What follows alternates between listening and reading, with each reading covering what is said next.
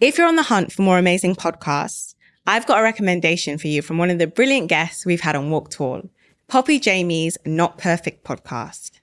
I think we need more conversations that help carve out some space in our busy and, let's face it, often quite stressful lives to pause, reflect, and open our minds. And this one does exactly that. Every week, Poppy, who Forbes named as one of their 30 under 30s, invites a new guest onto her show with the aim of spreading positivity and empowering new ways of looking at the world. From mental health, physical health, and soul health, the show takes a deep dive into science along with the spiritual in search of the tricks, tools, and wisdom to live a better life.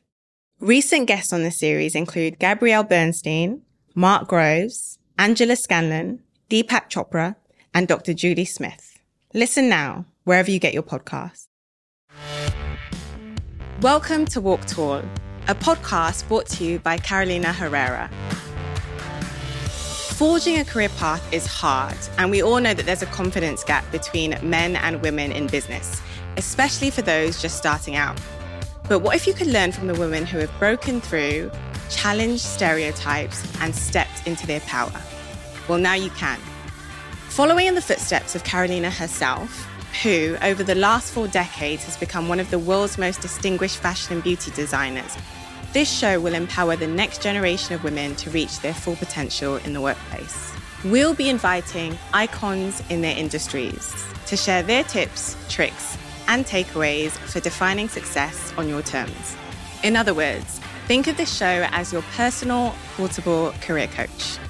I'm Tony Tone, and in each episode, I'll tackle a different workplace challenge to help you find the confidence to walk tall. We are so excited to welcome wellness legend Poppy Jamie to Walk Tall. Hi, Poppy. Thank you for joining us today. I have read so much about you, and you have done so much in your career. I feel like you've got your fingers in so many pies. I have an amazing intro for you, but if at any point you want to stop me, please do. So Poppy is an entrepreneur, a mental health activist, and the founder of Happy Not Perfect, a full-service mental wellness brand, which includes social media pages, a podcast, a daily wellness app, and even a book. But her career did not begin in the wellness space. Poppy started as a presenter for MTV and ITV before founding a successful accessories line and launching the very first ever Snapchat talk show. Along the way, Poppy experienced anxiety and burnout, and she learned how to carve out happiness by working on herself and finding a balance. Something we could all do a bit more of, especially in periods of heightened stress and pressure, like at the start of your career. So Poppy, since we're here to talk about pursuing happiness in our careers, we're going to start with a question that I like to ask all guests. What did you want to be when you grew up? Well, I think initially I wanted to be a ballerina until I realized that I was Bambi on ice and had zero rhythm. And I think probably at one point got asked to leave the ballet class. So quickly that turned into wanting to be a Blue Peter presenter. I was obsessed with Blue Peter growing up, like 5 o'clock. And Blue Peter, for anyone who's listening and hasn't heard of the show, it was this half-an-hour TV show on BBC One, and it was when we only had 4 television channels, and in the 90s, I guess. And in every show, you would have a bit of everything. You would kind of have a bit of cooking, and I don't know, they would teach you something about history, and then some animal would come on set. And I just remember thinking to myself, oh my gosh, this looks the coolest job. And all the presenters seem so happy. So surely they've done something right in their lives. So maybe if I could be a TV presenter, I would be happy just like them. And that was the beginning of my career, which I decided at the age of probably 11. And at age 19, I had managed to find a way to do that. So I was going to follow up with when did this change for you, but it didn't change. You managed to reach that goal, albeit not for Blue Peter, but you became a presenter. Right. And I think that's a really interesting point, actually, because it wasn't the form of TV presenting that I thought I wanted. I ended up being a TV reporter because that was the easiest way to get into the industry. So it was a kind of version of my first dream, I guess. But of course, my career then took a huge turn in the middle of my 20s. So you started your entertainment journey while you were in uni, is that correct? Yeah. How did that happen? Because I remember when I was in uni, I was trying to manage writing, figuring out my dissertation, attending lectures. I could not even fathom having such an intense job. How did you do that? Gosh, actually quite a funny story, I guess, to how I got the job in TV, because I got told when I told my parents, oh, I want to be a TV presenter, they immediately said, well, that's a ridiculous dream. We don't know anyone in TV. That's just not going to happen. Be more realistic. And when anyone has ever told me be more realistic, I get so angry and I'm like, well, I'm going to prove you wrong. I'm going to do it. And I remember thinking to myself, well, I don't live in London, so how am I going to be able to? Because at the time, obviously the industry is quite different, but at the time they really expected you to work for free. And I know that isn't so much the case anymore. So I remember thinking to myself, well, if I apply to university in London, it means I'm going to be able to get a student loan to live in London, and then I can work in television and have my student loan cover that. So I got to university and I then thought, okay, well, now how do I get the TV bit? Because I've got myself to London now at this point.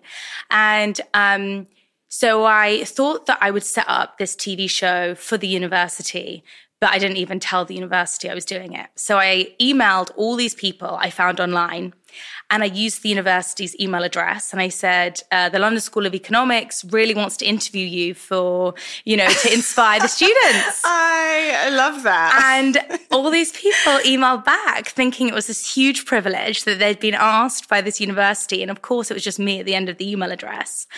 And I got an interview with one of the heads of ITV at the time.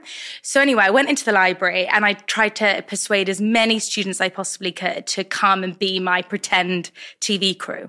And we barely knew how to hold a camera. I'd never interviewed someone in my life. And so we stumble into this office. And so I start interviewing the guy. And after the interview, I said, well, can I have a job?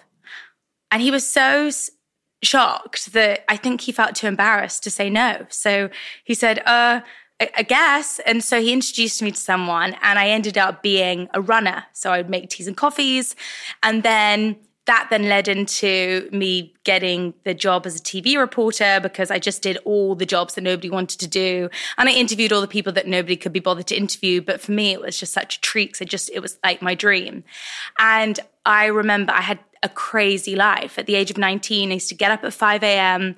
I would write my essays and I'd go to the TV studio at 9. Then I would write all the news bulletins underneath the screen. And then I would leave at 12, go to university to a lecture or whatever I had to do the red carpets at night, edit that night, and then start the day again.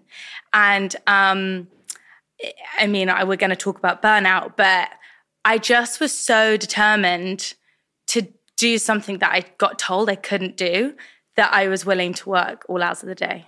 So this kind of leads me into my next question, because I wanted to ask you why you think you experienced burnout and anxiety. And I feel like I already know why, because you've been very open and honest about like the start of your career journey and how intense things were for you at the very beginning. And then on top of that, you launched Pop and Suki with Suki Waterhouse.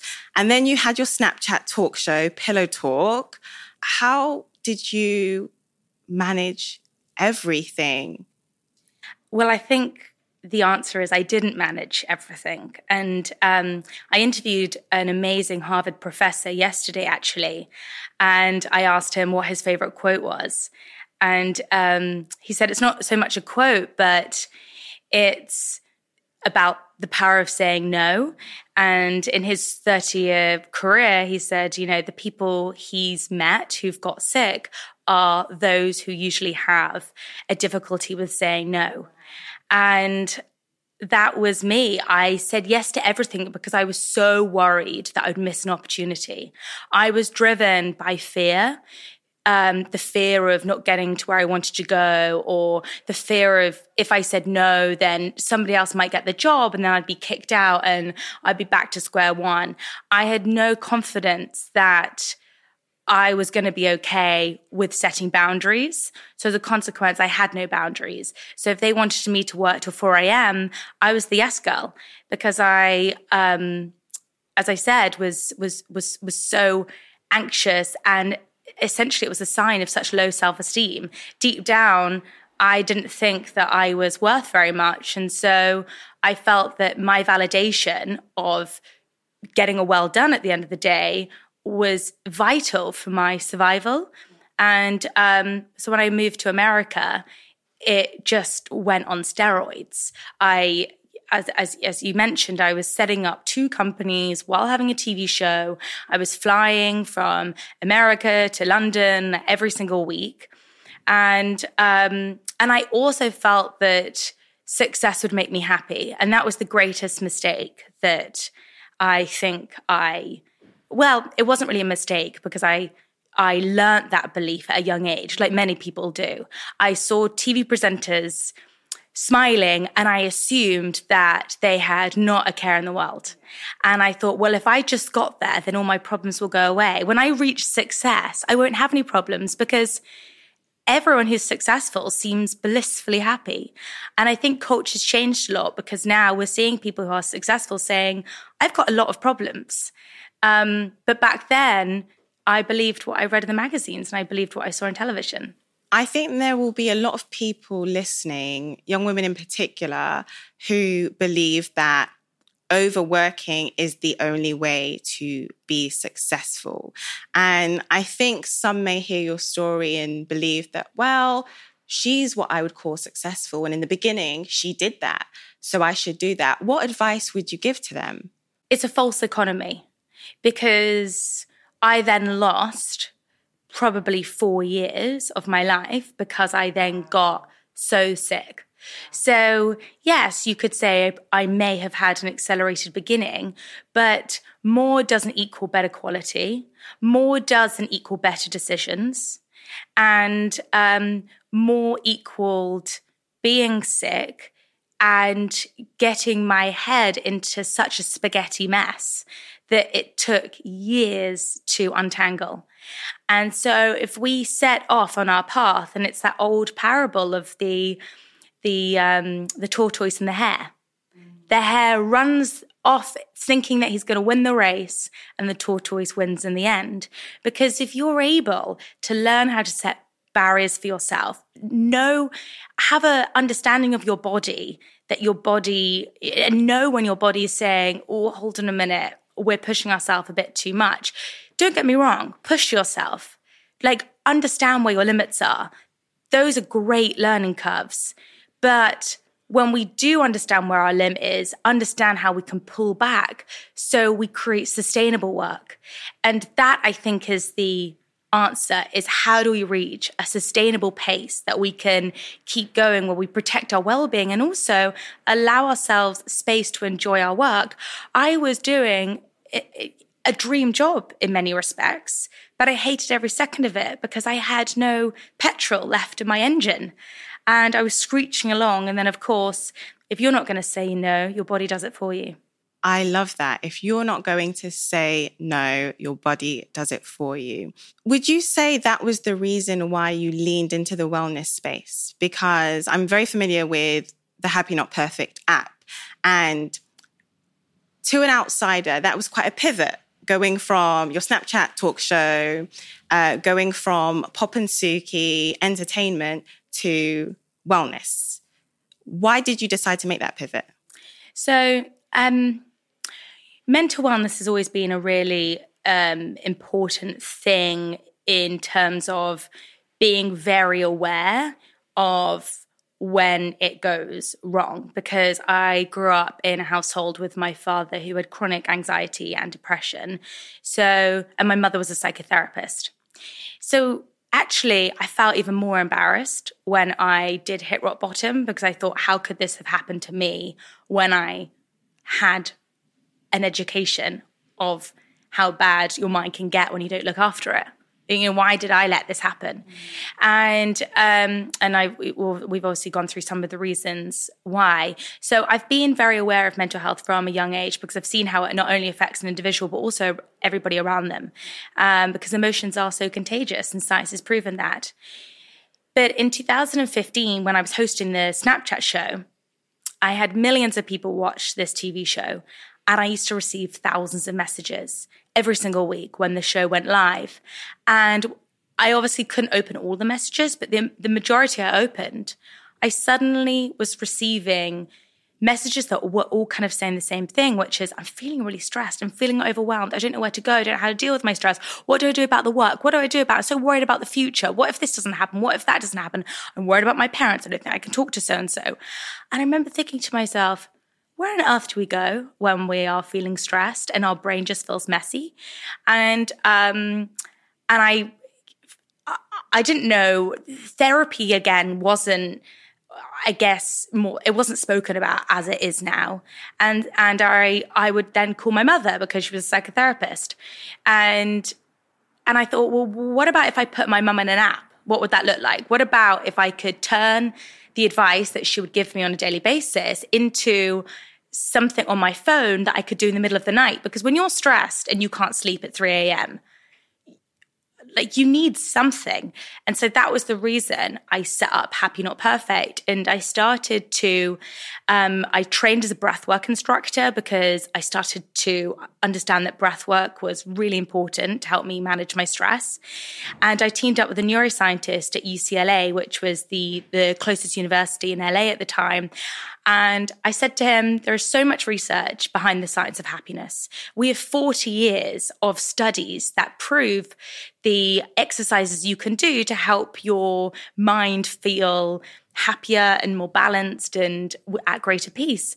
But they're stuck in textbooks. How do we turn the science of happiness into something we can do every single day? Because there's one thing knowing, there's another thing doing. We can all sit here and say, we all know meditation's good for us. And we can all sit here and say, yes, I know going for a walk is great for me. But if we don't go for the walk, or if we don't take a few minutes to take some deep breaths, it doesn't really matter about knowing what's good for us. There's no point. We all know that, eating a couple of veggies is good for us. But if we don't do it, what's the point in knowing?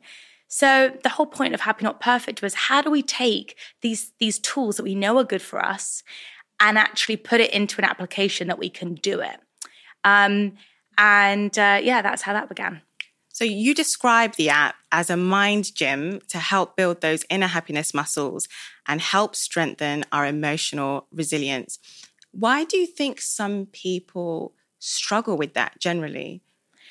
Because I think it takes so much work to look after your mind. It is not easy. If anything, I will procrastinate. I will wake up and know that journaling in the morning, for example, journaling in the morning for me is epic. But how much do I actually do it, if I'm being truly honest? And you're like, wellness legend. And I'm like, imposter, am I really a wellness legend?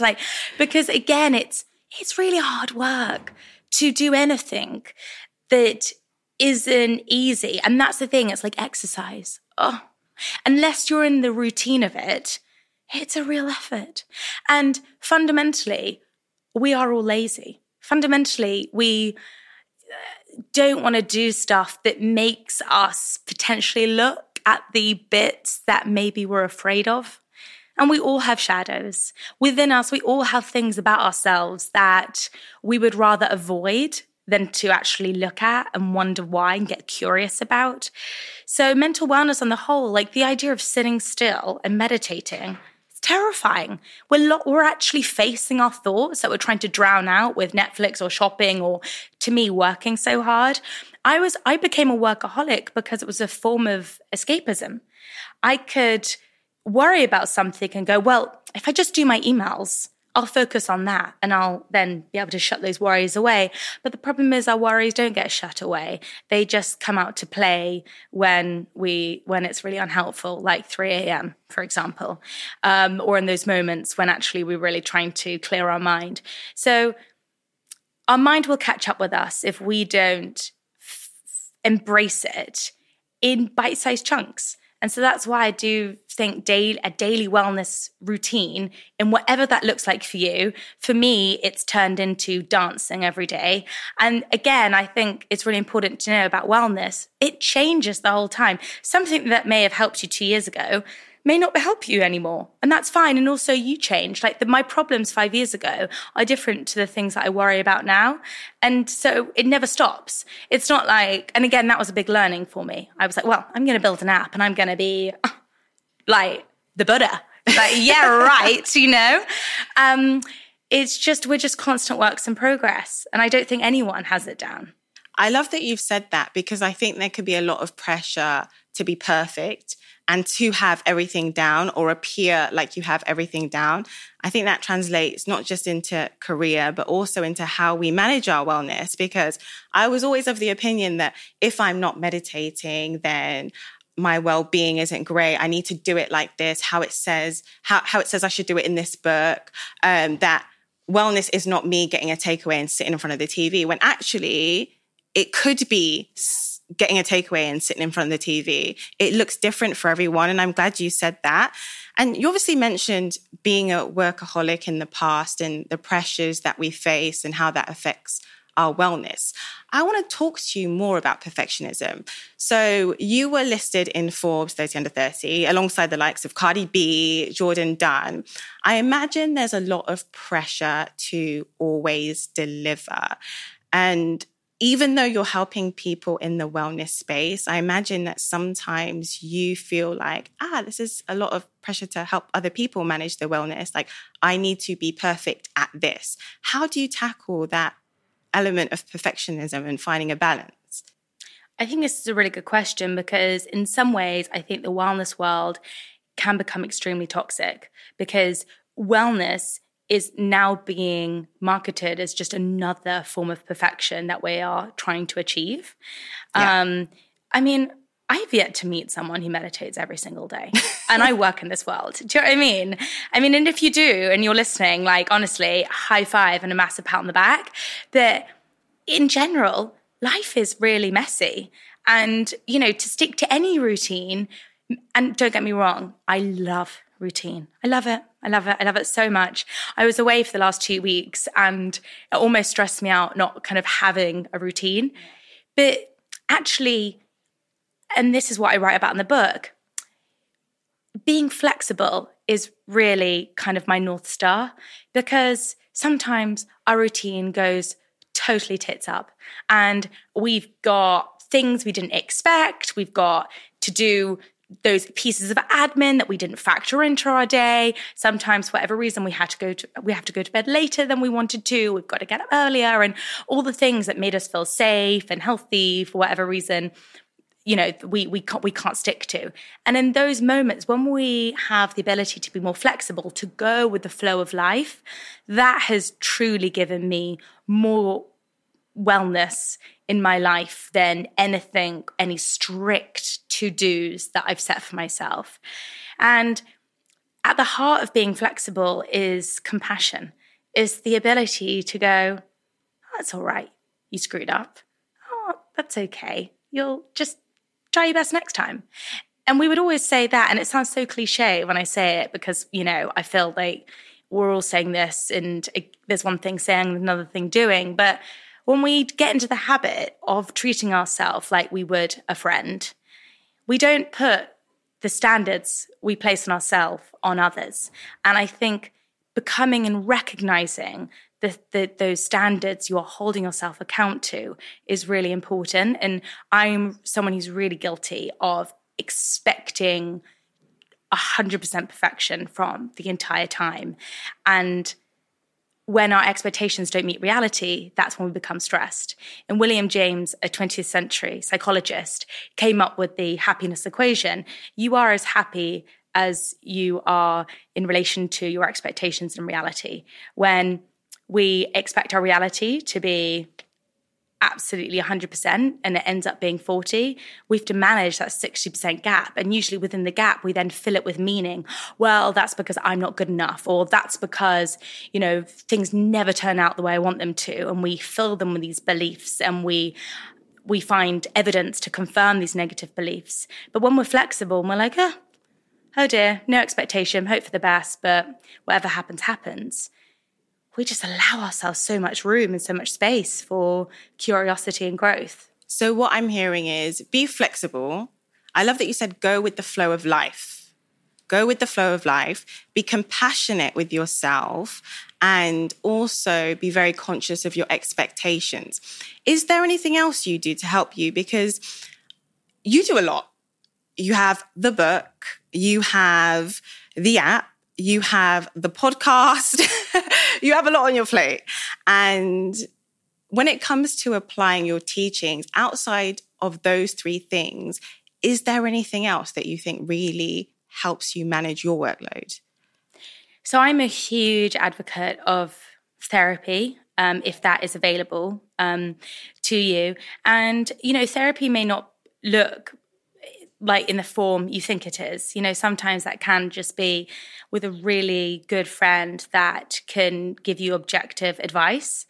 But I really do take time to reflect on how I'm feeling, why I'm feeling a certain way, and to notice when I'm triggered, because anything that affects us in life it starts with us. So thinking that we are an effect of life, we remove all our power, don't we? Because we're like, oh, life is happening to me. And so I like to whenever I get into victim mentality of like, oh, so-and-so's annoying me and so-and-so's annoying me and like this is going wrong, I think to myself, oh, I'm an effect of life. How do I become the cause of my life? So actually I try to ask myself questions like, why does that person annoy me? Because they're not annoying everyone. So why are they annoying me? What are my thoughts about this person and where have they come from? How else can someone be very aware of their triggers? Because I have a very bad habit, for example, of being stressed and not knowing I'm stressed. And until my body tells me I'm stressed, I think I'm completely fine. How might someone clock the trigger before it actually affects them physically? Well, I think that physically is often the first sign. And something that I'm really looking into more recently is this idea of intuition and how we strengthen intuition. Because I think especially as women, we have been taught to actually not listen to our intuition at all. That's so true. And so we have that initial reaction to a situation, or when someone asks you, oh, Tony, do you want to come and do this? We have that tummy reaction. And then we kind of ignore that and start listening to our head. And well, actually, it could be quite good for my career, or I do have that time, or I guess that, all of these rational things, our rational brain starts to speak up. And we listen to that. And I met this amazing woman the other day, and she told me that she's really teaching her kids to listen to their intuition. And I said, oh, how are you doing that? And she said, well, I sit them down and I say, okay, you've got two options. Let's close our eyes. Imagine you've chosen the first option. How does your tummy feel? And now let's imagine the second option. How does your tummy feel? And I get them to start to verbalize how their tummy feels when they feel both options, and then go with the option that feels the best. And that is something we have to practice because we've been so deeply conditioned to often people please, to look a certain way, sound a certain way, be a certain way, fit into a certain kind of performance role or narrative that we think is going to give us what we want. But I do believe that our body is our wisdom center. I love that you picked up on that. That's something I've written about before, about paying attention to your gut. Because you're right, a lot of people make fun of women's intuition like it's just some fairy tale thing, but it applies to everyone. And I read about the fact that there are so many receptors in our gut. Arguably, some consider more in our gut than our brain. And I like that you are introducing that in your work, because I speak to friends all the time who say, you know what, I just knew it. I had a really bad feeling about it, but then they just did something anyway. And I think it's important, particularly as women, to just pay attention to our instinct. Speaking of managing work-life balance in the workplace, a question I wanted to ask you in relation to that is connected to gender. I think that sometimes there could be pressure for women in the workplace to overwork because they want to prove their value as women. How does one tackle that when it comes to superiors maybe giving more opportunity to men over women because of stereotypes regarding women not being as available to work as hard because of other priorities or personal priorities, or women not working as hard as in general? I think it goes back to something I said before, where we've really got to question, does more equal more? Does more equal efficiency? And every woman I've ever spoken to, we all know that we can be just as efficient in 4 hours than when we try to do something in 8 hours. Like, the brain can't concentrate for that long anyway. So I think the idea of presentism dissolving, thank God. This idea that if you're just present on your desk, that you seem to be working, inverted commas, hard. It's so ridiculous. So I think we've got to build our confidence in being efficient. And, you know, sometimes, and also being clever about the hours we work. So I just, this idea of 9 to 5 to me is ludicrous, because we all have different times in the day when our brain is more engaged. I'm a morning person, so I really try to get up earlier and I get kind of my work done quite intensely. And then in the afternoon, I find it really difficult to concentrate.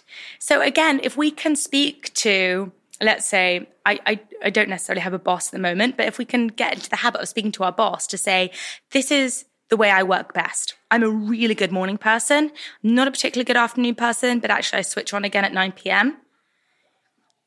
I imagine most bosses do not care how you work. They just want the work done. So I think it's having the confidence and time to get to know ourselves. We've got to be able to be unconformist, beat to, you know, the rhythm of our own drum, and get to know how we perform at our best. And I truly believe that when we're able to be malleable, when we're able to think outside the box, we can do things that we probably no one could expect us to. This reminds me of two different quotes. So the first being, if you don't ask, you don't get, because you talked about the start of your career journey and literally asking for a job in presenting, and then obviously getting a job as a runner from doing that. But then you've also mentioned talking to your superiors about maybe changing your work schedule to suit you. And I've actually done that. When I worked my 9 to 5, I would notice that everyone would want to come in super early and leave super early, but I'm a night owl. So I went to my boss and said, would you mind if I came in 2 hours later, but I worked 2 hours later? And I'm glad I said that, because he was like, sure, surprised that I would really want to work late. And that worked out for me in the end, because I was brave enough to ask. Another thing that I thought about when you were speaking is the quote, work smart, not hard, because it's about being productive rather than overworking. What tips would you give to some people in the workplace to be as efficient as they can be?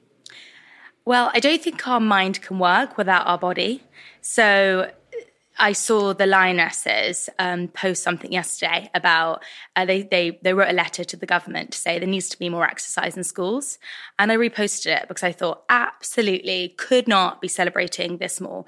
The research behind moving your body is absolutely phenomenal, and especially moving your body to build confidence and being more productive. There's a brilliant book that came out last year by Caroline Williams. She wrote a book called Move, and it goes through all these studies. And women who learned kickboxing within 6 weeks felt more confident to ask for what they wanted.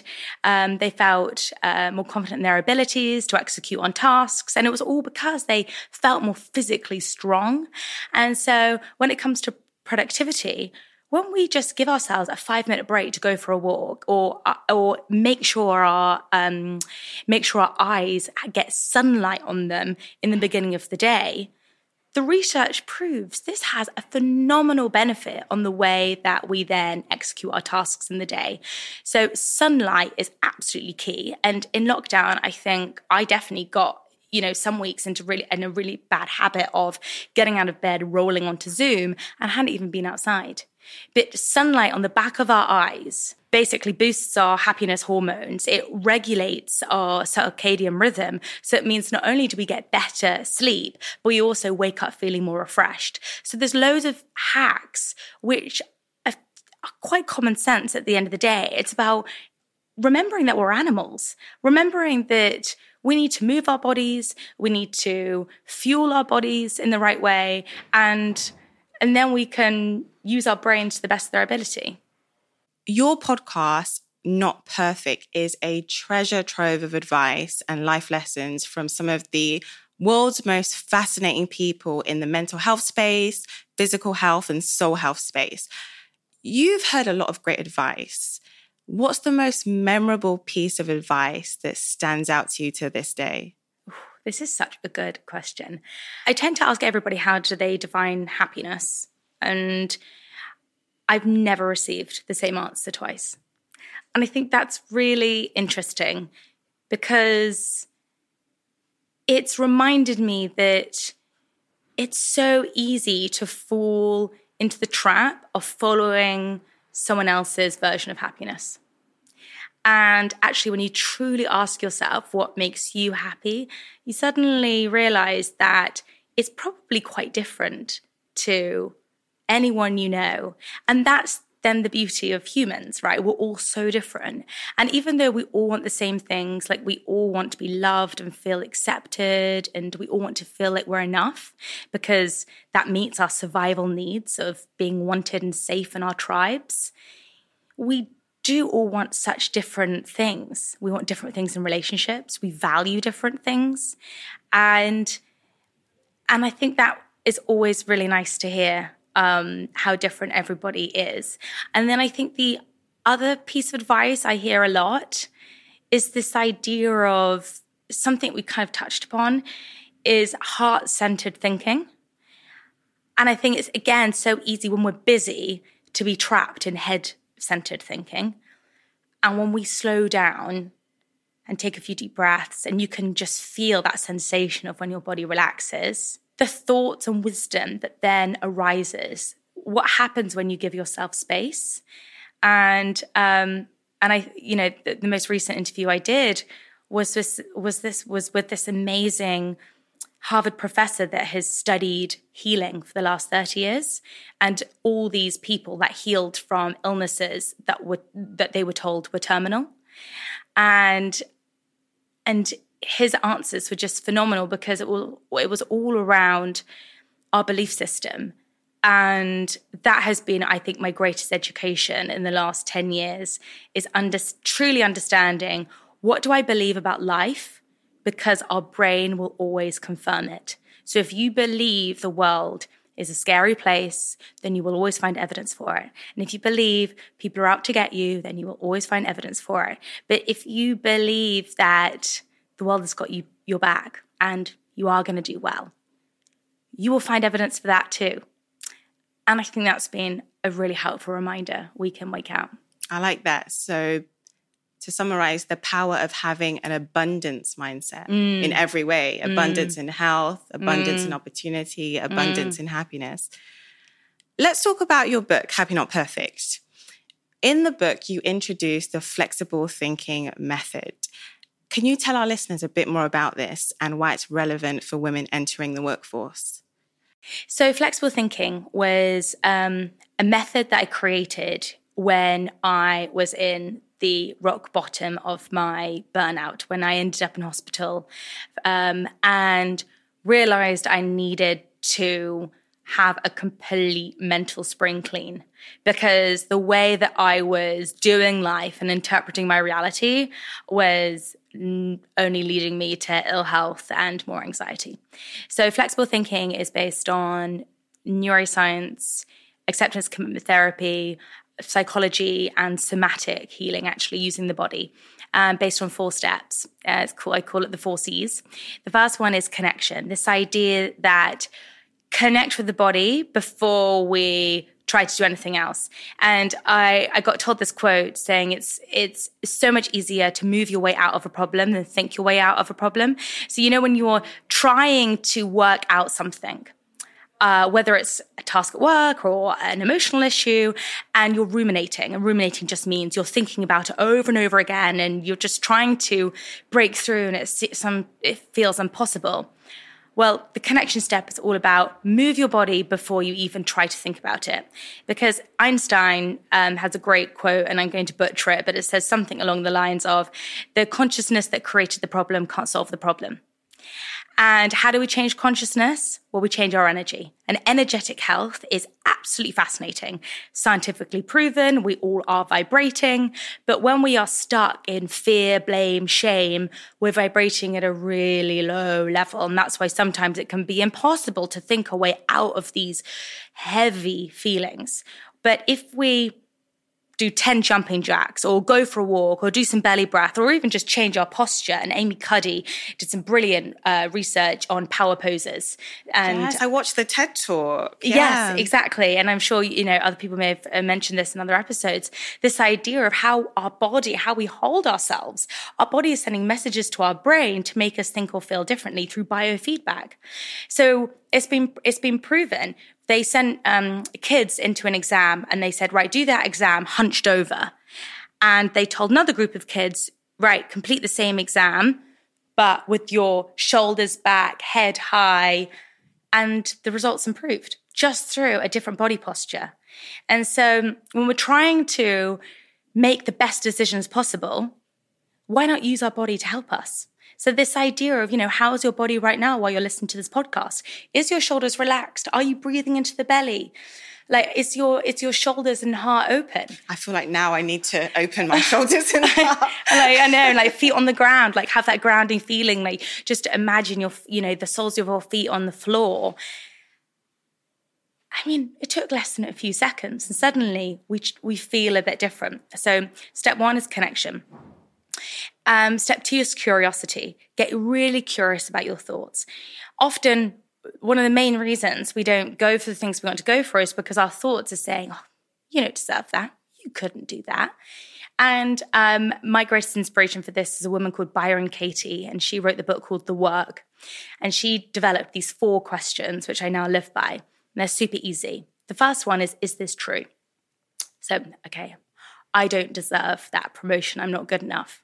First question, is this true? Well, my ego, my meanie inside would say, well, I do think it's true.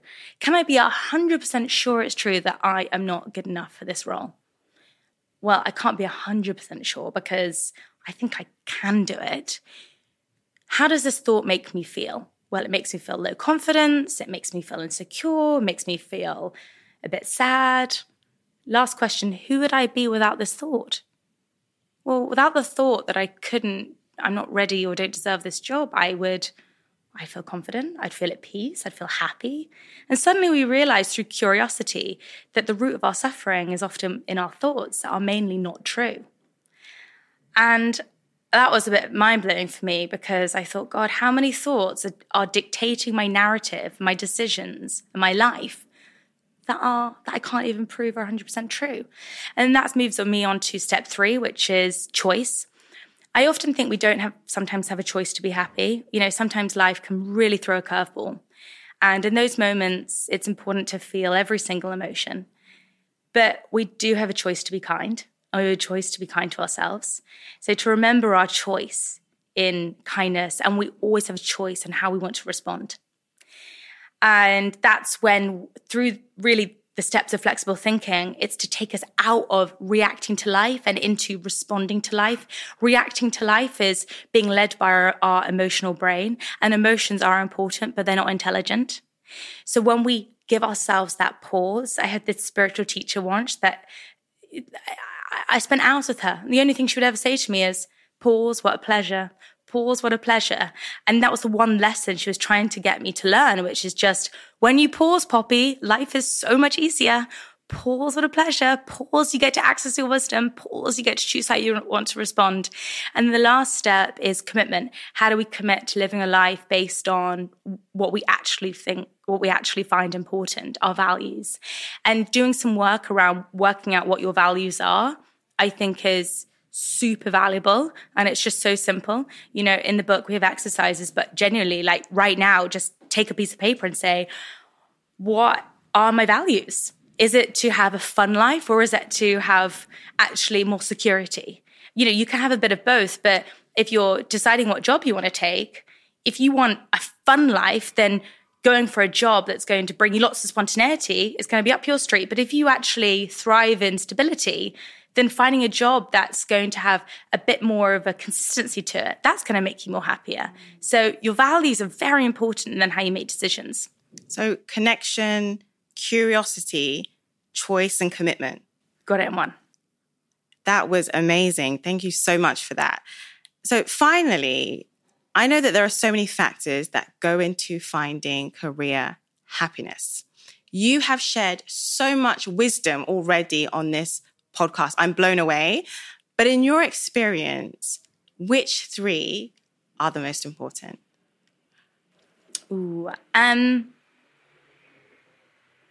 I think one, to know that how you start is probably not how you're going to end.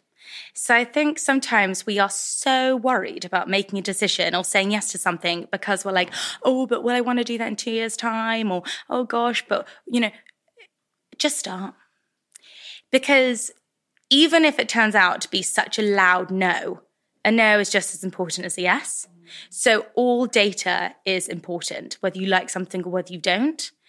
And I would say, I think it's really easy to maybe procrastinate about taking a new job or even starting because you are actually falling into perfectionist thinking. You want the perfect job in order for you to start. And I would just say start. I mean, my first job was making tea and coffee. I mean, I definitely didn't think, I really hoped that I wasn't going to be doing that for the rest of my life, but it was a really great job. I met people, and also every step on the ladder gives you something. And it may not be the perfect job, and it may not be in any, it may not look perfect in any shape or form, but I do think everything does have value to it. So that would be my thought first. Second would be to explore your limits. I think it is really important to push yourself out your comfort zone. And I think that this is a nuanced point, right? Because when you're uncomfortable, are you uncomfortable because you're pushing yourself so hard, you're going into burnout? Or are you uncomfortable that you're in a space of growth? And I think it's easy for our culture to kind of go so binary. We're like, no, don't go to burnout. That's terrible. And then we go so extreme the other way. Yeah, we don't do anything. We don't do anything, and we just then miss our growth area. So it's a constant, get into the habit of having constant feedback with yourself. Am I in growth, or am I pushing myself hard? I'm getting sick. Am I in growth, or am I getting sick? And that may change day to day, right? And then my third one, I would say, is life is about compromise. I do not think that we can have it all, but we can have different things at different times. So let's say you have 1 week where things are a bit calmer and you can spend more time engaging in your personal life.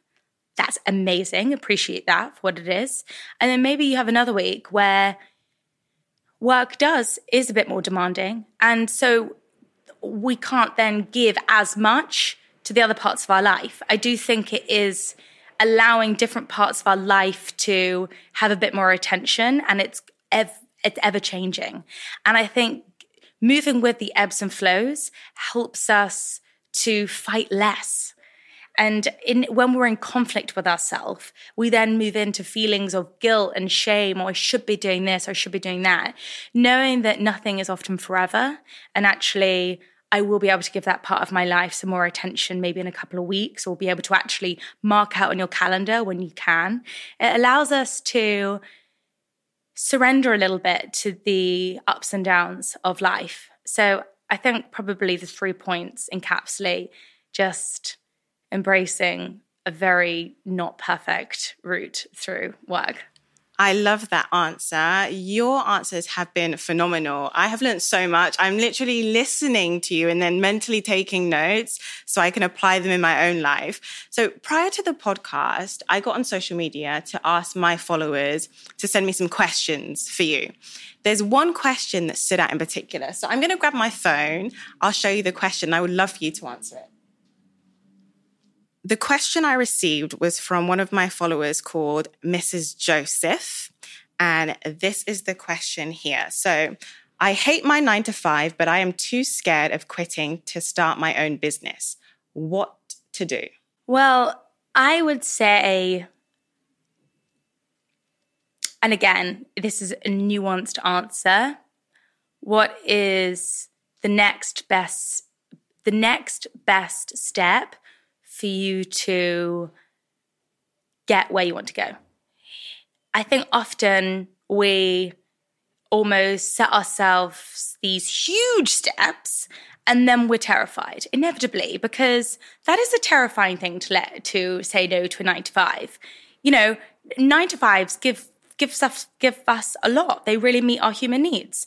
Their safety, they may give you a community, they give you a regular income, they meet our basic human needs. If you look at Maslow's hierarchy of needs, a kind of a 20th century psychologist, he said in order for us to even explore self-work, we need to have our basic human needs met. We need to have our rent paid, we need to have our food paid. So our basic survival needs need to be met in order for us to kind of take risks. So, and I say this with caution because I don't want to encourage, from someone who suffered from burnout, there is a lot of hours in the day often that go unseen. So if you're really passionate about an idea that you want to set up, what part of your day can you allocate to that idea and kind of straddle both? Because when you're setting up a business, and I've done it now twice, you obviously have the desire to do it. And setting up a business is absolutely brilliant, but also it has its own set of challenges. But the point of a business is that it also has people who want the business. So why not try and do as much user testing or whatever the business that you want to set up? I think Missy Joseph, I'm not sure what her business is, or service, for example, but test the market to make sure that you've got demand. So then when you are ready to come to leave your job, you're moving into something that is wanted and there is a roadmap to that sustaining you financially. Because we have to be practical when we're thinking about these decisions that also trigger so many mental wellness things as well.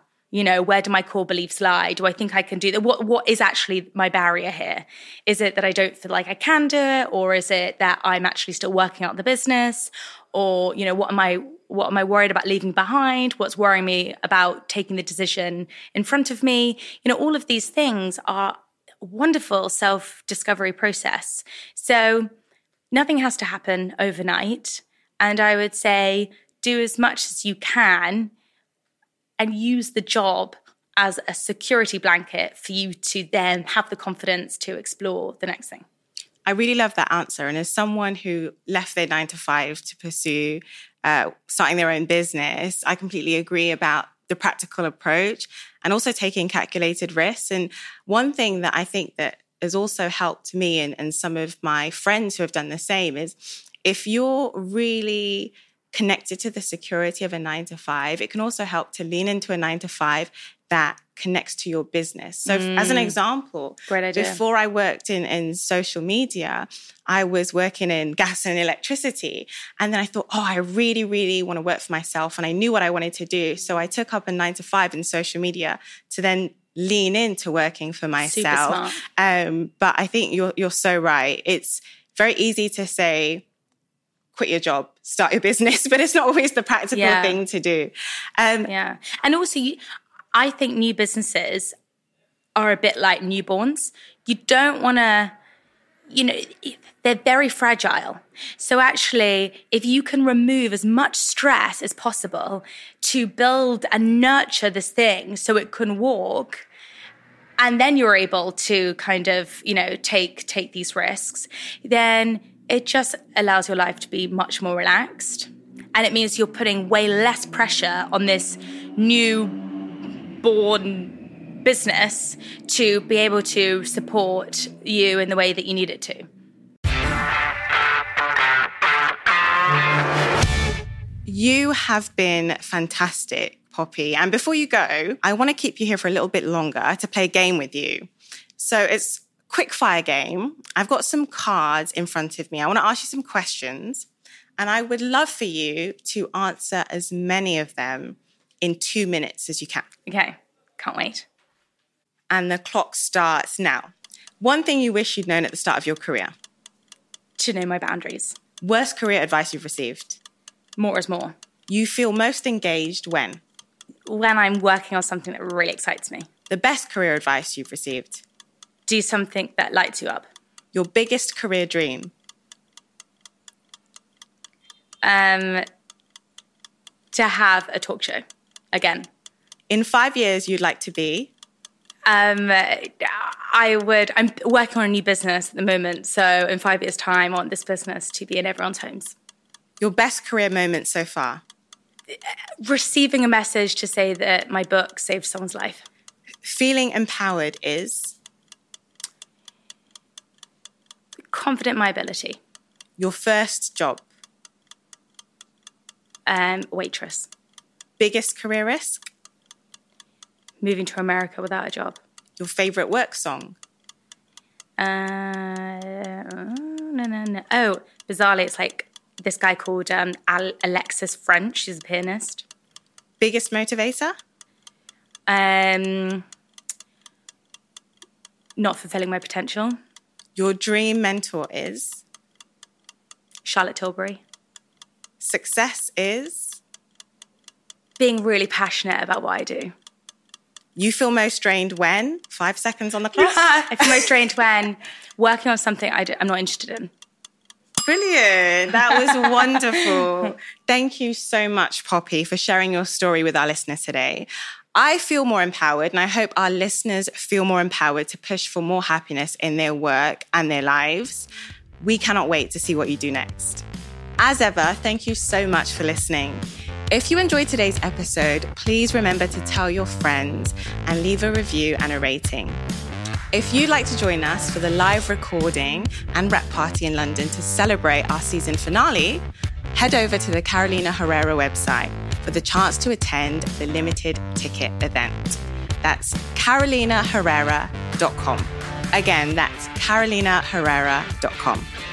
And one final thing before you go. If you're at the beginning of your career journey and you want the confidence to pursue success on your terms, then I invite you to apply for the Carolina Herrera Career Collective. Created in partnership with She Almighty, the Collective is a bespoke 12-month group coaching program designed to kickstart your career, discover new opportunities, and be part of a community of like-minded women looking to do the same. Head to the She Almighty website to apply at shealmighty.com/Carolina Herrera Collective. That's shealmighty.com/Carolina Herrera Collective.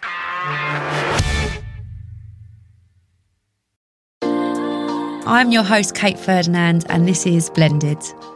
My blended journey began when I met Rio in 2017. Rio had 3 children with his first wife, who unfortunately passed away at a very young age. It's been a real journey for me, and I've pretty much been learning on the job.